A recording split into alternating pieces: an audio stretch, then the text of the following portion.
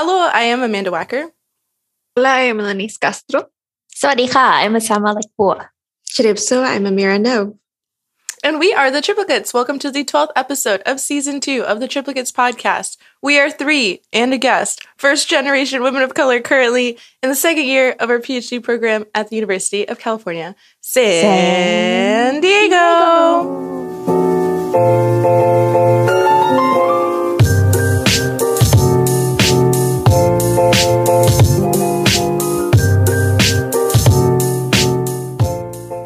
So last episode, we talked about self-care, what we do, what people have told us to do, and what we aim to do in the future. In this episode, we'll be chatting with my friend Amira, who is a fellow PhD student and a parent at UCSD. Welcome, Amira. Would you like to introduce yourself and identities that are important to you? Yeah, thanks for having me. I'm super excited. As Osama said, I am a fellow grad student, so I'm doing my PhD in ethnic studies. I also identify as Cambodian American, first generation, woman of color, a new mom, although it's been almost a year, I still feel new. What else? Neurodivergent, amateur gardener, amateur cook. Yeah. I love that. So you and Osama know each other from CAing? Yes. Yeah, I was a CA and I held some arts and crafts events. And then we just talked about different topics and Osama came to pretty much all of them, I think. Oh, it's so fun. Yeah. And then we just ended up being in the same organizing spaces and I don't know. And then we just vibed. Yes. That. Thank you so much for joining us. I guess I could start us off by, beyond introducing your name, your identities. Could you give us sort of a brief description or introduction to what is it that you do for your PhD studies, what your research questions are? Oh, that's deep. Oh, no. I'm just kidding. So I started out actually doing pre-med psychology because I wanted to be a psychiatrist, decided that it was not for me and that being, I think, on the patient side of things too kind of influenced my decision. And then I, years later, decided to do international relations. And then in that, learned a lot about different groups in peace and conflict scenarios, and then found that a lot of the accounts kind of related to my background story and my family's history. So long story short, right now I'm doing my PhD on transgenerational trauma, but less focusing on the negative aspects and more on the healing, the resiliency of second generation Cambodian Americans. Just looking at different ways, kind of thinking about how to decolonize the work of global mental health or global health in general. Mm. Yeah. I think this is the first time we've had someone not a biologist on the podcast. Mm. Oh, yeah. We love that. As for a research question, I don't know if I have any solid research questions. Relatable. That's okay. Right? It's not an interview by any means, but I think it's really neat. Every time I talk to you, it's completely different world from what I do. And there's so much going on. Speaking of being in a different world, one of the big goals for this episode was to learn about your experience being a grad student and a parent and how all of that is going. So I guess, where do you usually start when talking about this type of topic? What's it like? It's going. No, today's actually good. We actually just had our babysitter start. It was her first day today. And I think after a year of not having childcare, it's been a relief. So it's a lot of walkthrough, but we're super hopeful. And again, Osama was the one to connect us. So it's working out. And so we're excited about that. Yay. I love Amber. Shout out to Amber. I'll make her listen. That's great. Yeah. Wait, so what year in your PhD are you? Like you had your child during... Yeah. So I'm a third year right now. Okay. That took a while to think. And I had her during the pandemic. So second year, the end of my second year. So it was planned. I was like, okay, if it's going to happen, it's going to have to be after courses. Mm-hmm. And it was like the last quarter. So I was like, screw it. Let me just do it. Yeah. I can do it. Yeah. So after courses, so I guess I'm only aware about what a biology PhD entails in terms of like interface or like having to physically be somewhere. A lot of our work is done at the bench. Yeah. If you're a wet lab scientist. But I guess is it the first year mostly where you have courses and you have to physically be somewhere to fulfill your PhD requirements? Yes. Sorry. And no, go ahead. After that, are you able to kind of like do your thing and go places as you please and like write and research, etc.? Yeah, I think it's dependent on your research. And then also I think just with the pandemic, it's a little wonky. So we had, in-person classes for the first year, but typically you would have, in-person classes for the first 2 years. And then after that, it's almost independent.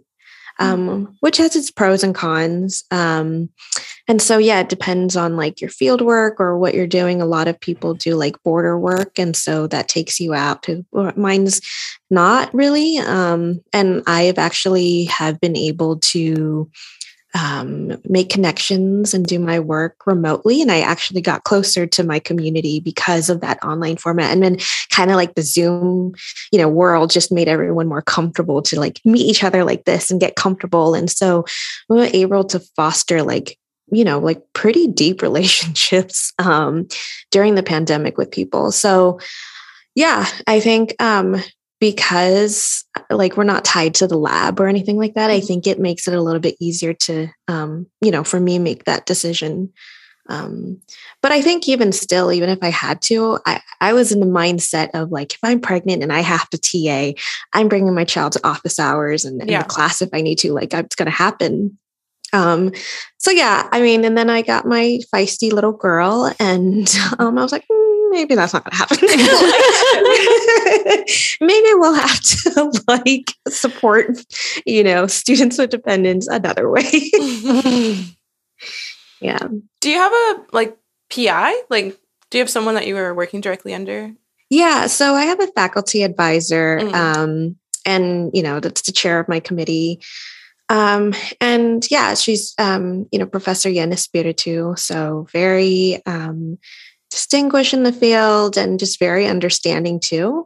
So that's helpful because I hear horror stories from other parents with their PIs and it's really unfortunate. And I mean, it just also makes me feel more passionate to just advocate for, better understanding and better resources and stuff like that. Like mentioning support along with not only your PI, but also outside of that academic circle, like have you felt supported in terms of being able to like take maternity leave and like goodness. Et cetera. I know I'm getting into deep questions. Maybe it was too fast. No, this is good. Or like feeling supported, like you have housing that's available to you here in San Diego. Because I know it's an issue for like undergrads and grad students just in general. Yeah, no, I feel strongly about the fact that there needs to be significant improvement in terms of support and resources, particularly from like the institutional level and like actual concrete support and resources, right?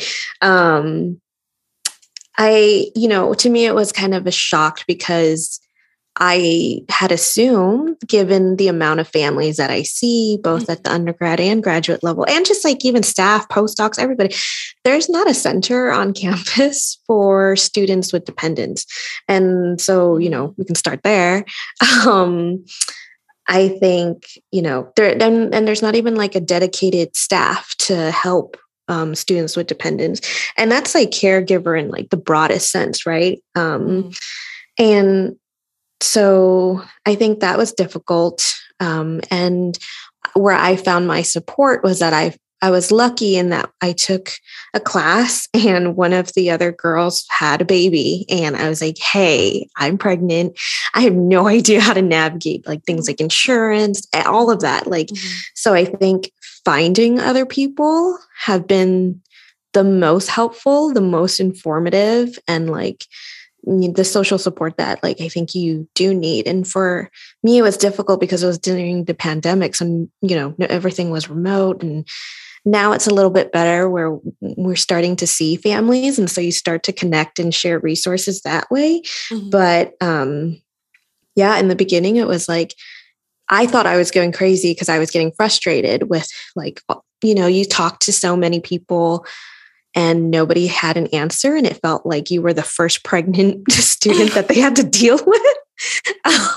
Which, isn't the case. And then I find out like all these other moms were like, yeah, we've cried during pregnancy, just how difficult it is to navigate the university and all that stuff. And so they put together like lists and Google Drives. And so it's other parents who did that and share those resources. And then, we add people onto it that make it possible. But it would be nice to have something more formal to, get that kind of support. So the students with dependence group, is that just like a bunch of friends? It's not like an office, not like funded by any form of school related things? It's very informal. Like they have some support from like grad division, but I thought it was like a committee with a committed staff, and then I'm on the committee now. So it's literally a bunch of other grad students with kids. And who just feel passionate about it and who take our issues to, to the board, to grad division and just kind of, I think right now with, the pandemic kind of, I guess not the pandemic itself, but the policies on the pandemic are easing up. We're trying to do like more events and connect.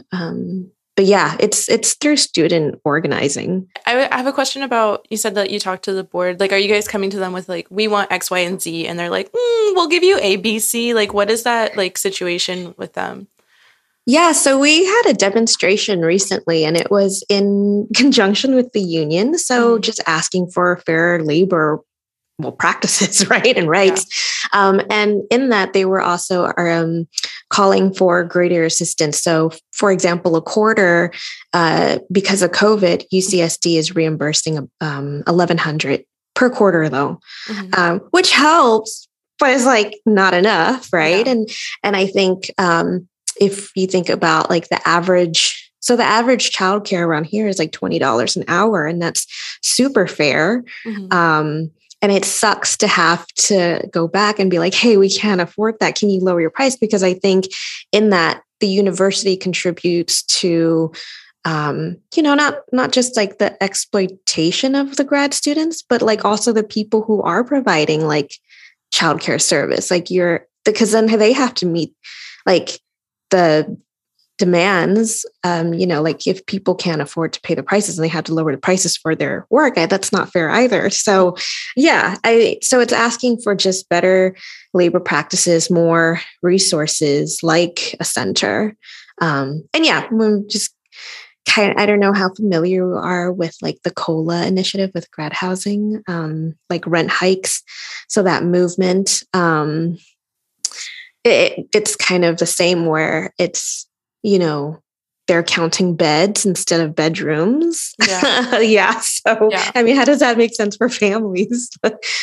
It's a lot of back and forth and like negotiating and bargaining at the moment. So we'll see. I think it's just going to take time, but it's good to put pressure, and it's good that people are willing to put pressure. Even those who don't have children have come out to support, which is amazing. Yeah, that's really good to see, like people coming together. I think right now, especially, there's been a lot of movements with the the organization of the grad student union, of people being like, we're all in this together, and even if it's not affecting you, like, these are your peers, these are the people that you're standing next to every day when you go to work. Like, we have to take care of each other. So it's really nice to see that people are also supporting like students with dependence in that movement as well. Yeah, 100%. Through like talking, I mean, I don't have a kid, but like my PI does, postdocs in my lab do. I see that. I mean, and you kind of mentioned it now too, right? Like finding childcare is difficult. Is it also really difficult to get childcare through like the one that's down the street here at the school? Yeah. And so I have her waitlisted there. Mm-hmm. It's a 2-year wait list. So 2 years. Yeah, it's 2 years. So, and that's like minimum. So, if you're a master's student and your program is 2 years, like good luck, right? Yeah.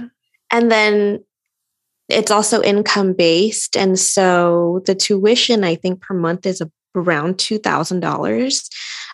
Yeah, it's insane. So my stipend. Yeah, exactly. And plus some, right? So it's like, okay, again, here's presented like the resources, but then again, it's not really accessible. Yeah. So yeah, that's part of the issue. We've been looking, but as soon as like a person becomes available, they're like, oh, I can nanny certain times. Literally on Facebook, it's like 60 comments within like half a day, because that's how much people need childcare, and especially now, while we're like still working kind of hybrid. But yeah, it was difficult, I think. I mean, but then I feel like we need to give ourselves credit for being able to have done it for a year. So sometimes my husband gets really angry about it, but I'm like, hey, we've done it for a year though. Like, I don't know how, but we did it for a year, for us, it took like a while. So we do this thing called our power hour. And basically we switch every 3 hours. So 3 hours, I'll try to get everything done, TAing, job, school, everything done in that 3 hours. And then he watches the baby for 3 hours, and then we switch. But then, you go from like sometimes putting 10 hours a day into your work to 3 hours. It's like super like minimal. It doesn't even make sense. But, I mean, I guess his school and, his support has been less than mine. So that's been difficult. And then when I had her, it was the end of spring quarter. So it was nice to have that summer to like bond and to not have as much responsibilities for me. But yeah, I mean, that's another thing we could talk about too, is like maternity leave, which is insane. Yeah, how does that work? Because it's like, for us, I think if we don't work, we don't get paid. So how, like, do you get a full stipend? Do they cut any of it? Like, how long do you get? Yeah. So if you're a student worker, you get like full-time, not full-time, I think it's at least 20 hours. Mm-hmm. You get 6 weeks of paid maternity leave. But then in California, you're also, you can also get like an additional 12 weeks of leave for bonding, which is really cool. And so technically I actually qualified for that because I've worked with the university, like UCSD, since like 2008. Wow. Yeah. So I've been here forever. But since my status changed from like staff to student worker, I lost out on those 12 weeks. So they didn't give that to me. So I only got the bare minimum of the 6 weeks, which is not even enough. Like, that's not even recovery time. Like, yeah. So again, I think like that just goes to show like the exploitation, but, for me, it was just timing it with the quarter system and then just working it out informally with like my department, like, hey, at the time I was supposed to do my comprehensive exams. I don't know if you have that as well. Yeah. Yeah. And so I was like, it's not, I need to do an incomplete and I need to push it. And so, yeah, it's just working with the department and in your committee. And I've been fortunate in that regards, but yeah, I was also working 3 jobs when I was pregnant. So just to like make it work. Yeah. Because the thing is like, a lot of the staff that we talk to encourage you to go onto your partner's insurance or to have the child go onto your partner's insurance. But it's like, it's a huge assumption that that your partner is working, which mine isn't, because my partner's an international student, so he can't work outside of his university. So yeah, and the health insurance for babies was also like, I think another $2,000 per. It was insane. It was like, didn't make sense. And so they push you to, either go that route, like go on your partner's benefits, or, look into government, state, like federal assistance. So those are kind of like your options. So why would they recommend that you or push you to go on your partner's insurance? Like, is our school provided insurance just like not covering a dependent? Like, it's expensive. And so they're like, if you want to shop around, like you should consider, because sometimes I think if your partner is working and their company might have a better insurance policy. So that's why they're pushing it. But I mean, I think UCSD, with all the bashing that I just did, like the insurance is still pretty competitive. Like during the pregnancy, you get about, I think, 90% of your medical expenses covered, which is pretty significant. But then again, 10% looks differently for everybody too, and everybody's like journey. So mine wasn't like, I didn't have a super difficult pregnancy.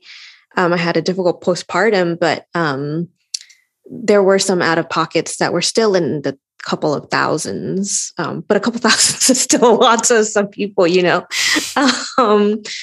So that 10% looks different if you're, knock on wood, like a parent that had a child that had to be in the NICU, like what does that look like? So I think, it's generous, but I think it's gonna vary.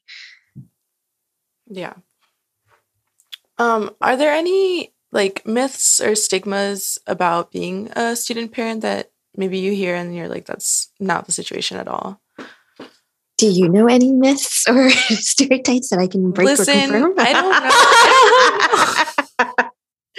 don't know. Well, one of them is that you don't need to sleep. Yeah. Because the baby wakes you up. Yeah, I think it'll be dependent on your child. I'm a night owl. I could do this. It was so different. Like it was so different. I think kind of going back to that whole 6 weeks thing, it feels like it takes a lot longer to recover than 6 weeks. Yeah. Like physically, emotionally. For me, emotionally was probably the more difficult hurdle. And then I think with COVID and just pregnancy, like I put on the 40 pounds and that kind of made it difficult for like walking and things like that, like movements. So I have been having hip issues. And no one really talks about this. And so I thought I was like weird, like I was like, am I the only one? Because I was like, everyone just seemed to like quote unquote bounce back. Yeah. I'm like, I have not been bouncing back. So yeah, I don't know. That's been difficult. And so I don't know. And I didn't know what the postpartum journey was supposed to look like. And then you go from like having appointments every week to like one appointment afterwards, and then that's it. And I'm like, okay, well, I don't know how to deal with this. Like it's my first one. So I think that's hard. I think it's also for me, like during the pandemic, because no one saw like the physical change, like the belly that you get like voices of support, but you constantly have to remind people and like really advocate for like your boundaries and the expectations, because I'm like, I literally can't do this. Like, you know? So yeah, I think that was hard, but I think also like, you know, I think like I'm voicing all these challenges, but I also feel like maybe people think, well, you chose this, you know? So, like versus seeing those problems as a challenge themselves, it's like that choice becomes like the fixation. So I think that that's hard, but I think like I've been told before by male counselors that if I wanted to go to grad school, or that if I wanted to be a parent, then grad school probably isn't the good choice for me, or that because and I've also had a psychologist tell me that because, you know, I have ADHD and bipolar and I have a hard time, you know, with school, that maybe grad school wasn't for me. And especially if I wanted children, because I'd have to go off my meds. And so, yeah, that kind of almost deterred me. Yeah. Because it kind of puts you like, you can either have one or the other. You can't have both, which isn't true, right? There's so many of us who are doing that. And I think I've had, I had a mentor who was like the director of the nursing program at UCSD. I think she's retired now. And she's like, I was like going to school in the South, like in this age when women didn't even get their PhDs. And I had a baby during that time and it worked. Like, so yeah, I think that's like probably the biggest myth. Like, even though there's all these challenges, I think you can still make it work. Yeah. Can I say my female undergrad PI that I worked under, she had 2 kids during grad school, and she told me the best time for you to have kids is during grad school because I think so. Yeah. And it's like, and I'm like, clock is ticking. I got 3 years left, no prospects. Okay, hold on. Why 3 years? But yeah, so like God. Also in my lab, so it's we have a postdoc who's like, she just started her postdoc and she's like, they've been married for 10 years. They were like doing a long distance relationship. Now they're together. Husband's like, he got a big boy job and he's like, okay, time to have kids. And she's like, there's never a good time for me to have children right now. Like I'm in a postdoc. I need to be productive. I can't take 6 months off. You know, I like work with all these really harsh chemicals, like not great for a baby probably. Like, so I'm just like, this is so stressful. And when you're early faculty, the first 5 years, you got to be super productive. So like, what am I supposed to wait till I get tenure? Yeah. Maybe in this job market, if there's even a tenure track position for me when I graduate, like it's like ridiculous. There's not ever a good time. So you just got to pick like, what's the biggest, like the smallest L I'm willing to take right now. And it's like, I'm going to be broke in grad school and like try to figure this out. Like, okay. Yeah. No, I feel you. I mean, I've been complaining and I've been saying about all these challenges, but I kind of agree. Like the best time is during grad school because you're still like afforded some flexibility with your time at least. Yeah. And yeah, so I mean, again, I imagine it'd be different if you're working in those environment, right? But I still think, I mean, there's no good time. So there's always going to be something that comes up, right? And I feel like also I've waited long and I feel like I can't like, you know, my biological clock is ticking. So I can't really like push it off and I don't have the means to like go the alternative routes, you know? So yeah, I think about that and I'm like, well, you know, the insurance, like, I mean, I don't know. I also feel like I'm a first gen student. I grew up broke. My parents probably had me under just as rough, if not like, you know, more challenging circumstances. And I'm okay. Like, so, you know, like, you made it here. We're chilling. Yeah. So, you know, she'll be okay. Yeah. I saw a tweet or something where it's like, you look at your parents first gen immigrants over here and you're like, you raised 2 kids off of this? And I can barely survive. Like, bro, that's what I'm thinking. I was like, I don't know how my mom raised 2 children. I think I make more than my mom made, like, when I was raising, like, when she was raising us. And I'm like, and we were over here crying in Walmart about some toy. You're trying to put food on the table. Yeah, so I was like, I don't know. I feel like my parents did. I don't know. I was like, I'm used to being poor. I shouldn't have to be used to this, but I am. Yeah. So I think that, I don't know, like that background makes it a little bit easier than I probably imagine it would for some other folks who probably haven't been in similar situations. But, you know, I also feel like I'm also at a point in my life where I have the right to demand for sufficient support, you know? So that's also one reason why I'm like, I'm going to do it because I'm going to figure a way out. And if not, I'm going to ask for it because, you know, especially like all that we're doing and like producing for the university and our contributions to the school. Like I'm not even asking for a lot. I'm just asking for like sufficient. Yeah. Yeah. Yeah, livable wage. How about that? Above the poverty line? Could we do that one? Yeah. Top 10 public university in the nation? What's wrong with that? Having bunk beds. Not the bunk beds. Grad housing. I was like, oh, is my child supposed to be like roommates with like another?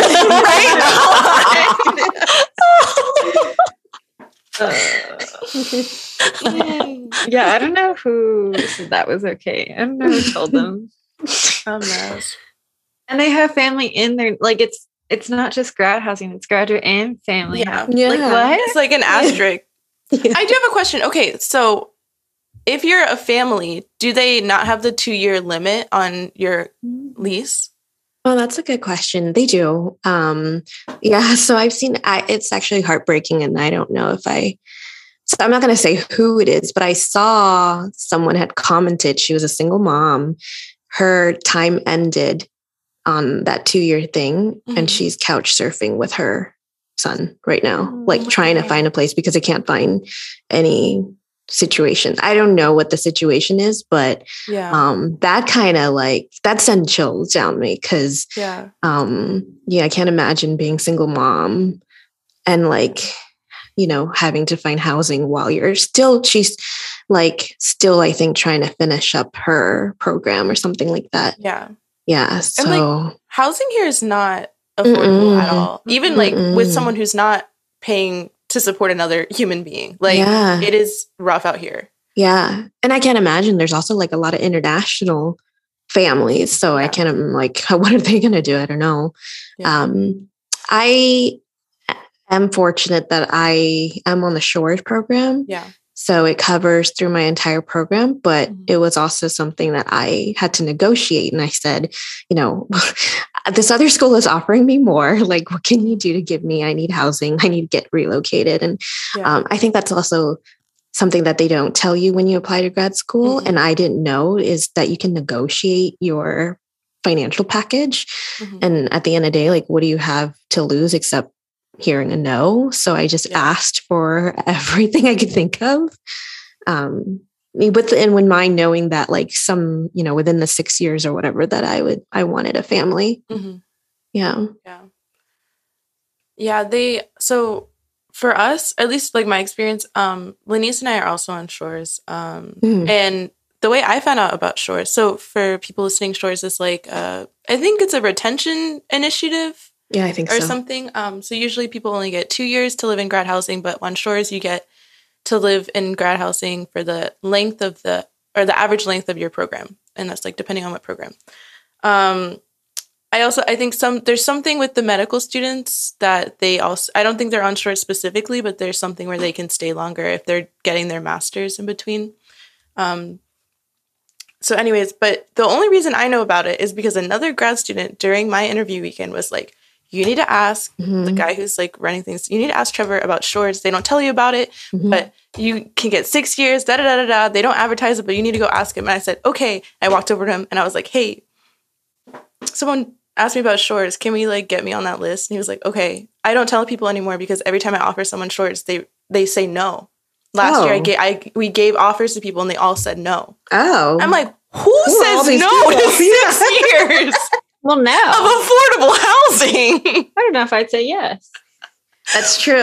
I mean, now, yeah, it's true. Are you? And it was like, for me, I was coming from Florida, and my biggest thing was like, I have to be in, like, I mean, it was, pandemic had not started yet. Like, I interviewed February of 2020. So, like, my mindset was like, I have to be in California. I know that, like, housing is crazy.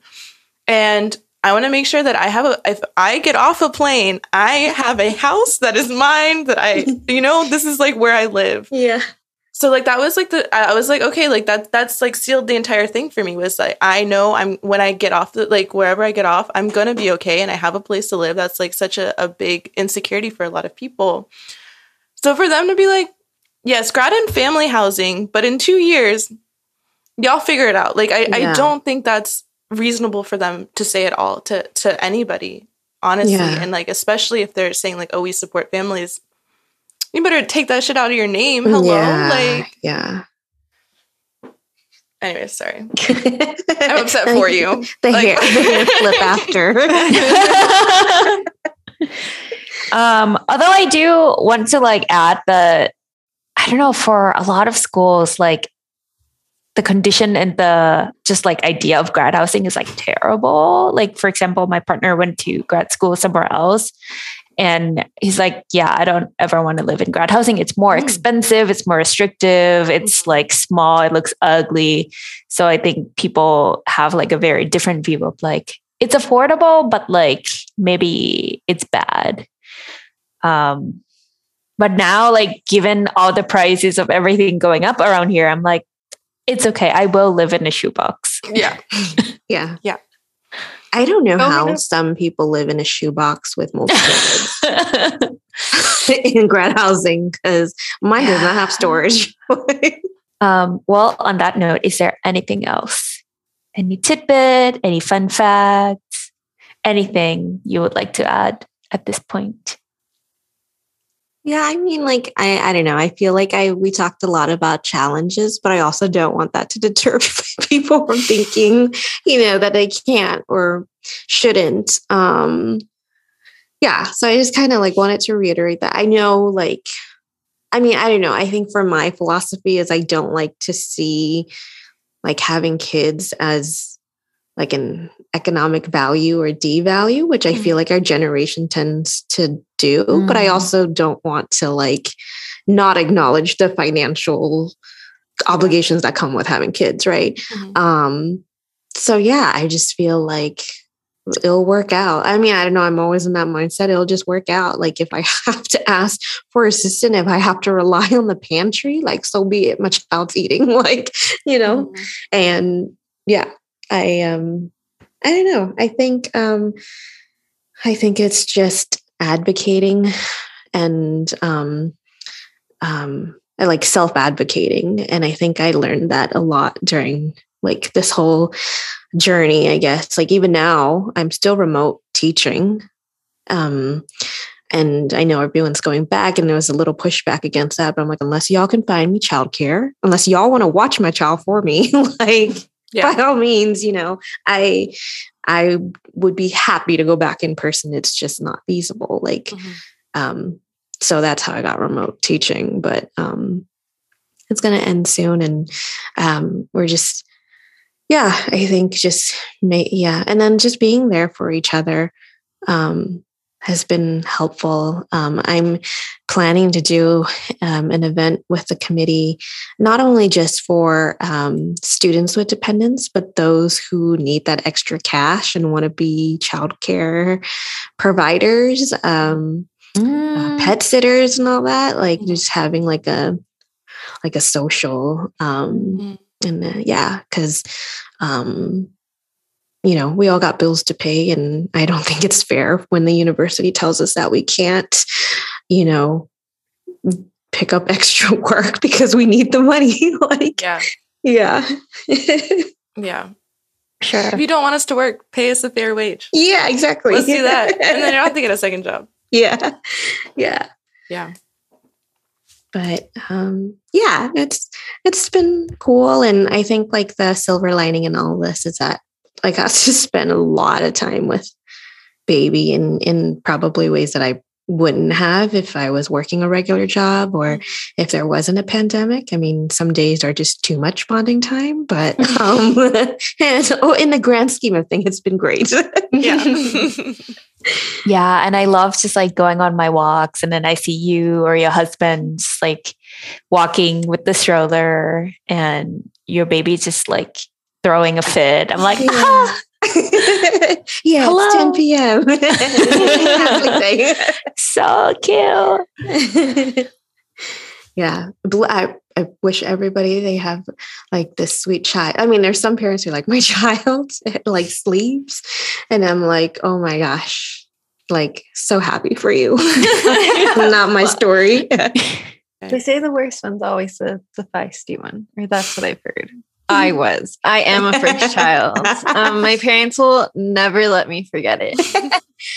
I hear the opposite. I mean, like I've heard like the first one like gives you like this false like expectation that like, oh, it's okay, we can have more. And the second one's like the devil. Like, Amanda. That's you, Amanda? No, I think my brother was the demon baby. To the point where my mom was like, I don't know if I want this other child. Let's take a little break. We'll hear from our sponsors. And we have a nice little question on our way back. See you on the other side. Canva Pro is a premium plan of Canva that comes with additional features, including unlimited storage for photos and assets. You can upload your own images and access millions of photos. You'll get exclusive access to 400,000 free photos, illustrations, and templates. Sign up and get a 30-day free trial with our link, so you can make cool things to put up on your walls or flyers to promote your events. And you can do this by going to this link, partner.canva.com/triplicates. Check Study gives you access to homework help and allows you to look up answers to questions found in textbooks, which Check keeps as a database. You can also submit new questions to experts and get answers to them as little as 30 minutes.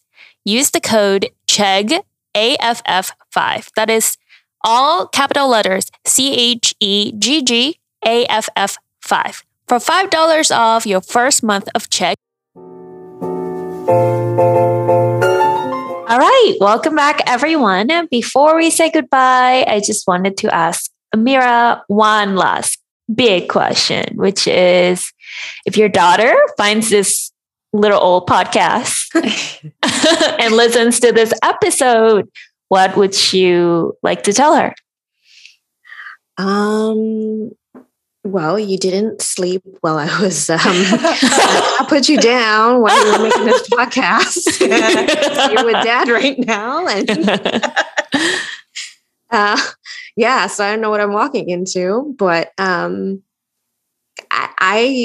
like love being with you and I don't regret it regardless of all the challenges. And yeah, it's good to know that there are challenges, but there has also been blessings. And you're a blessing. Yeah, that's what I would summarize it as. Oh, That's lovely. Love the women business. We love that. I'm gonna cry. Oh no. Thank you for that. So to round out our show, we're going to do some observations, run some stats in our data. This week we have a question from Lenice. I do. I have a question. So previous to recording the pod, I was scrolling Twitter, as my PI probably thinks I do, for hours and hours on end. And I came across a tweet by @Yesenia Tweets, and they said something along the lines of the question I'm about to say. And the question is, are you young, beautiful, and successful? And should you be on a rooftop bar drinking a fruity cocktail at all times? I believe that I should be. Don't know why I'm not there now, but it's because we wanted to record a very important podcast. I'll give it a pass. Asama, what about you? You don't have to be. It's okay. You don't have to be. You can be young, beautiful, and successful and not be on a rooftop bar. Yeah, I don't know. I think I gotta stay away from the sun these days. I got a pretty bad sunburn. But at night it's cold. So There's I don't no know. winning. I think I have become a soft San Diego transplant. So I'm going to say no for now. But if anyone needs a designated driver, I will be there. You have a designated Very driver. kind of you. Amanda? I will cash in on that because I do want to be young, beautiful, and successful on a rooftop bar with a pretty cocktail in my hand, okay? It's my time. I have one right now. I've been drinking this whole time. Oh, What is that? Passion fruit, hard kombucha situation. Nice. Okay. So, I'm drinking water. Not on a rooftop. Amira? I would say 100%. I'm 21 in my mind. Even my body does not agree with that. I feel young, beautiful, successul, and I would be wasted with fruity cocktails on a rooftop. As we should be, okay? You have a babysitter now. Live it up. Yeah. So, and I can't, I'm like a heavyweight, or like I used to be a heavyweight, and then now like it gets me so little to get drunk, and I love being a cheap drunk. It's So, worth yes. it. It's so fun. So with that, 75% of the PhD students in our study want to be and think that they deserve to be a young, beautiful, successful person on a rooftop bar drinking a fruity cocktail 24/7. Lovely. Asama? Amazing. Well, thanks for the question and the stats roundup. So, like every episode, once again, if there's any topic or any interview or question you would like us to cover, or literally anything you want to hear from us, just reach out. And you can find us on Twitter, Instagram, and TikTok at triplicatespod. And you can email us at triplicatespod@gmail.com. If you like us, support us on patreon.com/triplicatespod. And with that, Obrigada y ciao. gracias y adios. ขอบคุณค่ะ Bye. เอาขึ้นจริบซัว or จริบเลีย Bye.